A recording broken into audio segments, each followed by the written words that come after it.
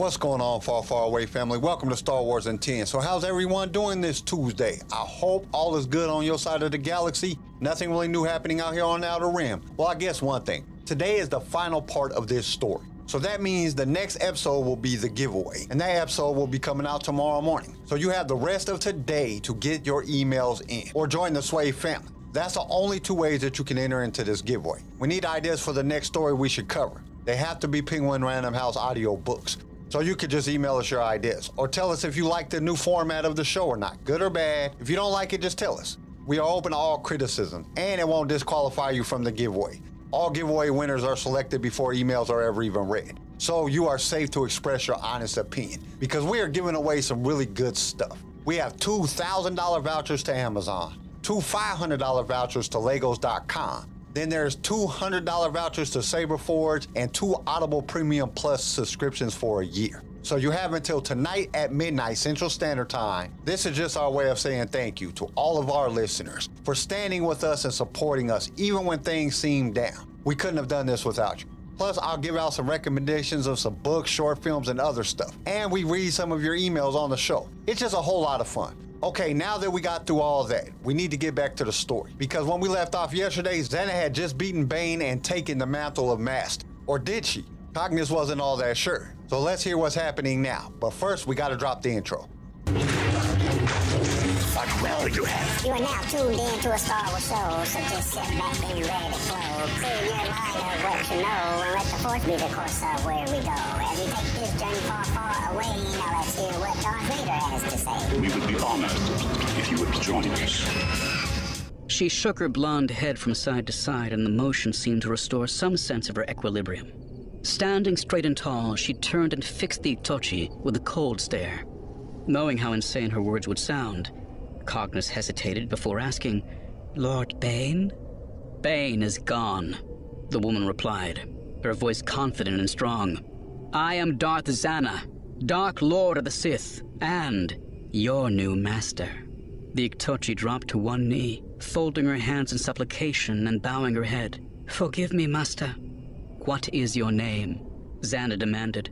"I am Darth Cognos." She had almost answered the Huntress, but she managed to catch her mistake just in time.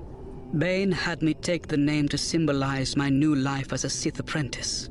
"Then your training has already begun," Zannah replied. "Did he explain the rule of two that guides our order?"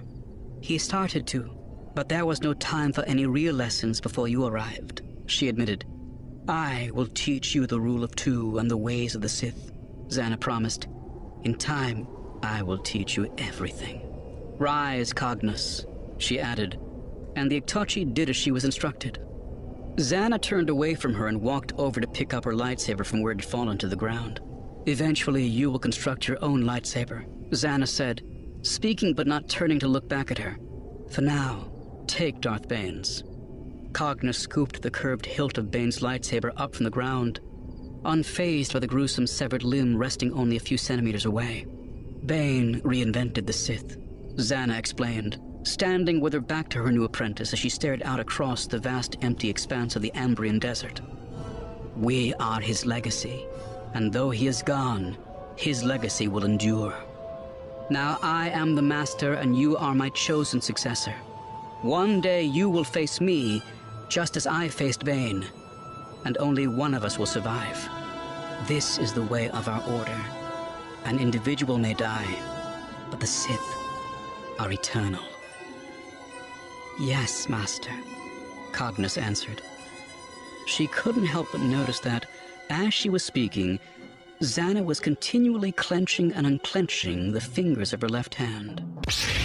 We love bringing you more Star Wars, and it is because of our partners that we can do this week after week. So we invite you to be one of those partners. For as little as $1 a month, you can help us keep this going. Your support will give us the ability to create future episodes, as well as provide you with the best sounding show on your playlist. And to express our appreciation, we will give you a shout out on our mid-series show that we do in the middle of every book. You will also be automatically entered in all future giveaways. All you have to do is go to the show notes and click that listener support link. Now let's get back to the show. Said Hearth was too smart to go back to his estate on Nalhada. If Zannah had survived the destruction of the stone prison, it was only a matter of time until she went there to look for him. and he had no desire to ever run into her again. Luckily, Set had built his life on the underlying principle that he might have to go on the run at any time. He had other mansions on other worlds, from Nar Shaddaa all the way to Coruscant itself, and at least a dozen false identities he could assume if he didn't want to be found. He wasn't worried about Zannah, not when he had something far more interesting right in front of him. He was sitting cross-legged on the floor of the shuttle he had stolen from the stone prison, Undeadu's holocron resting on a small table a few meters away. All his attention was focused on the small holographic figure being projected from the Black Pyramid's top.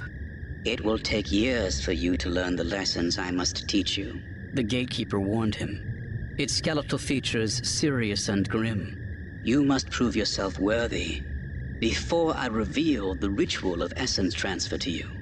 Of course, Master, he said, nodding eagerly. I understand. He had chafed under the tutelage of Master Oba and the Jedi. He had felt serious reservations about serving as an apprentice under Zannah, but Set was more than willing to do whatever the gatekeeper required of him. For one thing, he knew he only had to answer to the gatekeeper when the holocron was active. Unlike a living master, Set was the one who would decide where and when he would begin each lesson. More important, however, the holocron was offering him something he actually wanted. Zannah had tried to tempt him with promises of power and the chance to destroy the Jedi and rule the galaxy. But Set already had more than enough power to get what he needed from life. Plus, you're charming, smart, and handsome. What more could anyone ask for? The last thing he wanted was to rule the galaxy. Let the Jedi and Sith wage their endless war. The outcome made no difference to him. He was a survivor. All he wanted was to live a long and prosperous life. And if he learned the secrets of essence transfer, his life would be very long indeed. He would have to be careful, of course. Never draw too much attention to himself. Try not to cross paths with the Jedi or powerful people like Zannah. No problem. Basically, just do what you're already doing. That, and guard the holocron as if his life, his long, long life, depended on it. Are you ready to begin your first lesson? You have no idea, Master. Set replied with a wry grin.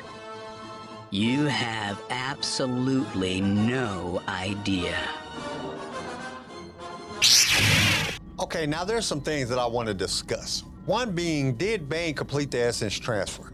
The way that Zannah is talking like she won the battle, but she is clenching her left hand like Bane did to hide his tremors. This is an age-old debate. Did Bane win and just play like he was Zannah to keep future apprentices from catching on? Some have said that he lived all the way up to Palpatine, and Palpatine was really Bane. But I would like to point out that Bane's Force Ghost was in the Clone Wars. He was talking to Yoda, so we know at some point he had to have died. But it also said that if a person failed at the essence transfer, the spirit would be lost in the void forever. So if he failed at taking over Zannah, there could have been no Force Ghost for Yoda to talk to. So this confirms that Zannah is Darth Bane, and at some point, Bane falls in battle, or at least when Palpatine kills Plagueis in his sleep. Bane died at this point. If he was asleep or he was drunk, as the novel Darth Plagueis says, he would not be able to perform the essence transfer. Plus, every successor to Bane follows the rule of two, probably because they were all Bane, except for Palpatine. He had Dooku had Ventress, and then he had Savage, and then Darth Vader had all the Inquisitors. So there was multiple Sith. He didn't follow the rule of two.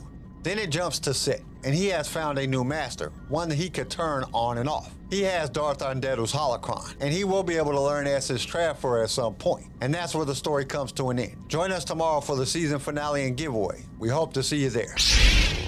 Thank you for listening to Star Wars in 10. Tune in next time for more Star Wars adventures. If you would like to listen to other episodes of the show, you can follow us on all major podcast directories. If you enjoyed the show, we would really appreciate a 5-star review. Once again, thank you for listening, and may the Force be with you. Star Wars in 10 was created by Kenai Shed and is distributed by Swaycast Network. This show was produced by Pigfield Media, sound designed by Theodore Thompson, research by Leslie Schneider. I am your host, Kyle, and we will see you next time in a galaxy far, far away.